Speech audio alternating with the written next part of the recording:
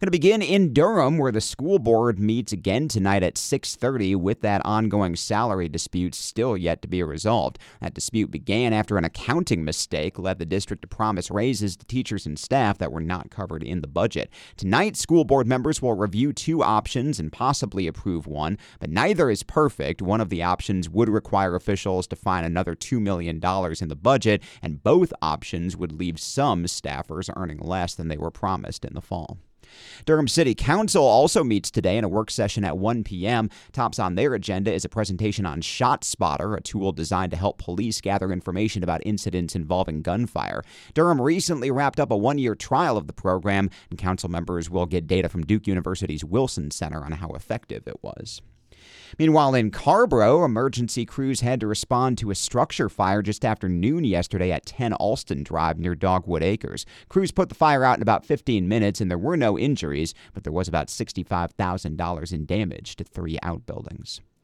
Back in Chapel Hill, details are still emerging about last month's fatal crash on Route 54 that killed UNC student Molly Rotunda. The vehicle that crashed was doing 124 miles an hour. Police have been investigating whether racing was involved, and now WRAL reports new court documents show another vehicle was closely following the car when it crashed. 10 different people now face charges related to the crash, with the investigation still ongoing. 3 of those 10 are UNC football players, including Zachary Rice, who is reportedly driving that other vehicle.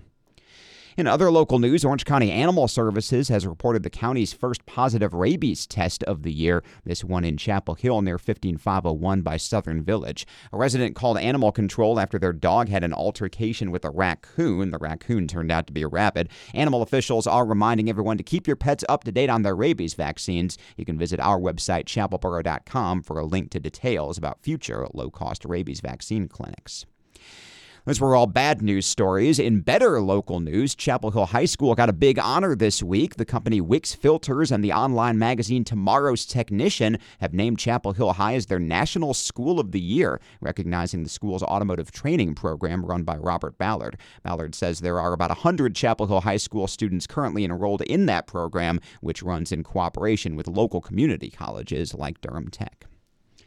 Down now to Pittsboro, where local and state leaders gathered recently to voice their support for improving water quality statewide. Fitting location because Pittsboro has been dealing with repeated chemical spills affecting their water supply for months. 97.9 The Hill's Brighton McConnell was there. This is everything from the river, all the dirt and everything. You can see it kind of forms into these balls. And this is our flocculation process. So you got the coagulation, and this is what we call flock. And this is the start of it. Corey Salisbury, the superintendent for Pittsboro's water treatment plant, walks around outside, stepping on the grates above slowly churning water at the town facility off 15501. As he gives a tour, he shares how the raw water captured from the Haw River just a mile up the road gets cleaned and filtered before going through treatment to be used as drinking water for residents. Inside the treatment plant, Salisbury and his staff have colorful screen displays where they control that cleaning and filtration. He points out those sections, as well as how much raw water is being taken in from the Haw River, and how much clean water is available in the town's water towers on another screen. We can see our pumps, which pumps we're going to run, and we can see our raw flow today. We can see how much we flowed. Right now we're at 715,000 gallons. This is what we did yesterday, a little over 1 million. Those raw intake numbers are back up to normal after more than 2 weeks of drawing only minimal amounts. After receiving an alert from the city of Burlington about a spill of the chemical 1,4-dioxane into the Haw on January 24th, Salisbury and his team limited their pulls from the river to just 4 or 5 times a day to only meet the town's immediate water demands. Limiting that intake and all the other water cleaning processes at the treatment plant helps Pittsboro try to keep its drinking water free of contaminants, which is challenging when pulling from a source like the Haw River. To highlight both Pittsboro's efforts and the need for wider regulation of threats to water quality, North Carolina Attorney General Josh Stein and House Minority Leader Robert Reeves joined Mayor Kyle Shipp last Thursday. Reeves, who represents Pittsboro and Chatham County in District 54, said the state government holds some of the responsibility for preventing and responding to contaminants. He said he believes laws should be strengthened and more severe consequences levied to companies who release into water sources, calling the lack of movement by North Carolina, quote, frustrating. A slap on the wrist is nothing when communities like Pittsboro have to work day and night just to ensure residents have clean drinking water. I'm willing to work with anyone who wants to ensure that safe, clean water is a priority and not an afterthought. Stein echoed those sentiments, pointing to the work his office has done to create precedents in court, even if few laws have been passed.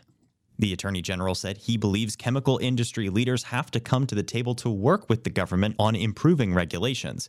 Otherwise, he pledged his office will, quote, not hesitate to take action when residents' health is put at risk. When you turn on a faucet at home, you should never have to worry, is that water going to make your loved one sick? You shouldn't have to worry about giving your kids a bath in the bathtub. You should never doubt whether that water is clean. And while I appreciate the town of Pittsboro's initiative, you shouldn't have to bring water jugs and water bottles to a collection agency to get specially treated water. That is not what we want for the people of North Carolina. Pittsboro recently spent $3 million to install a granulated activated carbon system to help filter out forever chemicals, also known as PFAS, that aren't regulated. SHIP said Thursday that since coming online 2 years ago, that GAC system has helped decrease around 90% of PFAS compounds and set an example to other local governments of its effectiveness. But Pittsboro isn't just stopping there. Last week, the town also approved funding for a pilot program with the Burlington company BN Nano, which claims it has filtering processes that go beyond Pittsboro's current system. Here's Mayor Shipp. The promise of this new system is that it can have a dramatic decrease in cost and physical size, and then it actually destroys the chemicals as well. And so that's a key differentiator of it, and it works on, more chemicals than the GAC system does. If it works, the method could lead to another example to rural communities how to prevent contamination and protect residents' water quality. For 97.9 The Hill, I'm Brighton McConnell. On campus, UNC's Lineberger Cancer Center has been chosen as one of 9 sites for a new nationwide cancer screening research network, part of the National Cancer Institute. ABC 11 reporting that the goal is to develop new and better cancer screening technology to catch cancer earlier and more accurately. Also on campus, congratulations to Katie Heath, a PhD student in biomedical engineering. DTH reports she was just elected as next year's graduate and professional student body president. And congrats to Professor Blair Kelly, the director of UNC's Center for the Study of the American South. She was just named as one of 5 finalists for the LA Times Book Prize in History for her book, Black Folk, The Roots of the Black Working Class. The winner will be announced April 19th. And finally, in state-level news, oral arguments begin today in yet another round of hearings in the ongoing Leandro case. That case has been going on for 30 years now, with numerous judges ruling that the state is failing to meet its constitutional obligation to provide all students with access to a sound basic education. There's a financial plan now to meet that obligation, but Republican lawmakers want judges to say that only the General Assembly has the authority to decide how to allocate funds, and they want the court to limit the ruling to just the few counties directly involved in the lawsuit, rather than requiring change statewide. But what does it all mean for actual classrooms? Walter Runke filed this report for UNC's Media Hub. Leandro is a nearly 30-year running case that deals with education funding and inequities. In 1994, the mother of Robert Leandro, a student in Hope County, along with others from 4 other low-wealth counties, argued that their school districts did not have enough money to provide adequate education for their children. In 1997, the case reached the North Carolina Supreme Court. There, Chief Justice Burley Mitchell delivered a decision that would define the next 3 decades of litigation. When it was in the Supreme Court, what we said is you have to provide the constitutional right provided in the state constitution is the right to a sound basic education. And then we defined that. In 2004, the Supreme Court reaffirmed that opinion and found that the state was not living up to its constitutional obligation. That eventually led to the creation of the Comprehensive Remedial Plan, which would pour billions of dollars into education. But Mitchell says that was never the point of Leandro. We said money wasn't the answer. wasn't the only answer, the end-all, be-all, and that it should not be focused on. And, of course, it was. He says the state's obligation is about outputs, like test scores and educational achievement, not just inputs, like money. You measure compliance by whether Johnny can read. And in North Carolina right now, it appears that Johnny can't read. But funding is all important for poor counties, like Hoke County. Those dollars definitely would be used to provide a better educational experience for children. Dr. Dawn Ramsher is the Assistant Superintendent of Elementary Education and Technology in Hoke County. Hoke often ranks near the bottom in ability to fund county schools. I just do believe that condition still exists and it hasn't been resolved. Ramsher says increased funding from the plan laid out in Leandro would have a huge impact on the district. I think it's not only going to benefit our school system, but also contribute to that broader community by strengthening, that educational foundation for future generations. And it would correct a 3-decade-long mistake. You think about that, you think about for 30 years, students have still we've had an equity issue. We can't go back and undo that. That's done. Ramsher worries that in all of the litigation, people have lost focus. I do hope that we get back to remembering why this is so important and that those inequities do exist across the state. The court former Chief Justice Mitchell once sat on will decide in February what to do next following billions of dollars in expenditures and decades of litigation. I'm Walter Rinke, reporting. For the UNC Media Hub, a course at the Hussman School of Journalism and Media. Get more of their reporting online at mediahub.unc.edu. And visit our website, chapelboro.com, for more local news, including details about a week-long closure on Jones Ferry Road starting Monday, and a story about Orange County's U.S. House Representative Valerie Foushee, who's just been selected to be part of a bipartisan task force on artificial intelligence. 6:23, your time. Sports Now brought to you by Coldwell Banker, Howard Perry, and Walston. Tonight, the spotlight is on UNC women's basketball back in Carmichael Arena hosting 6th-ranked NC State. Big game for the Tar Heels, currently tied for 6th in the ACC at 9-5, but only a game behind 4th place Louisville, so still very much in the hunt for that all-important double bye in the ACC tournament. Carolina seeking revenge for a narrow loss to the Wolfpack when they met in Raleigh 3 weeks ago. Tip-off time is 8 p.m. We'll have all the action for you right here on 97.9 The Hill, starting with pregame coverage at 7:30.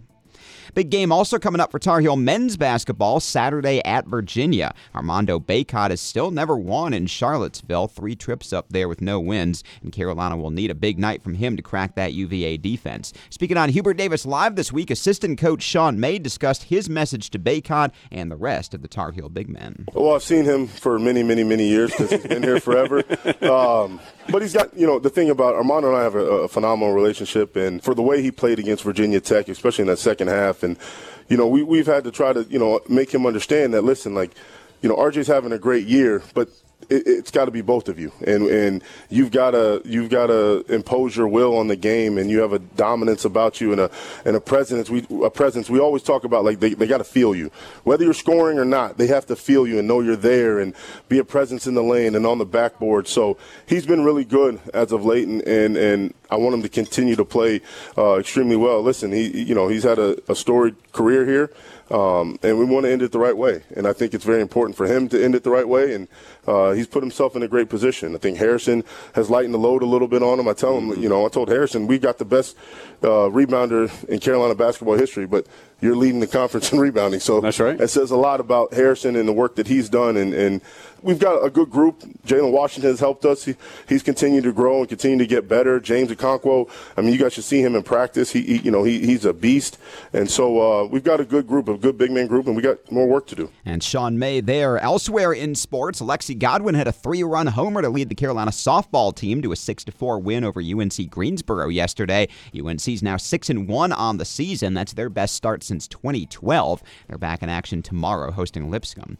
Meanwhile, in Greensboro, Tar Heel diver Aranza Vasquez-Montano continued her impressive week at the ACC Championships, taking gold in the 1-meter springboard yesterday. That tournament continues through Saturday. ACC Championships also getting underway today for track and field. Boston College is hosting that. And finally, in hockey, the Carolina Hurricanes are back on the ice tonight hosting the Panthers. Face-off time is set for 7.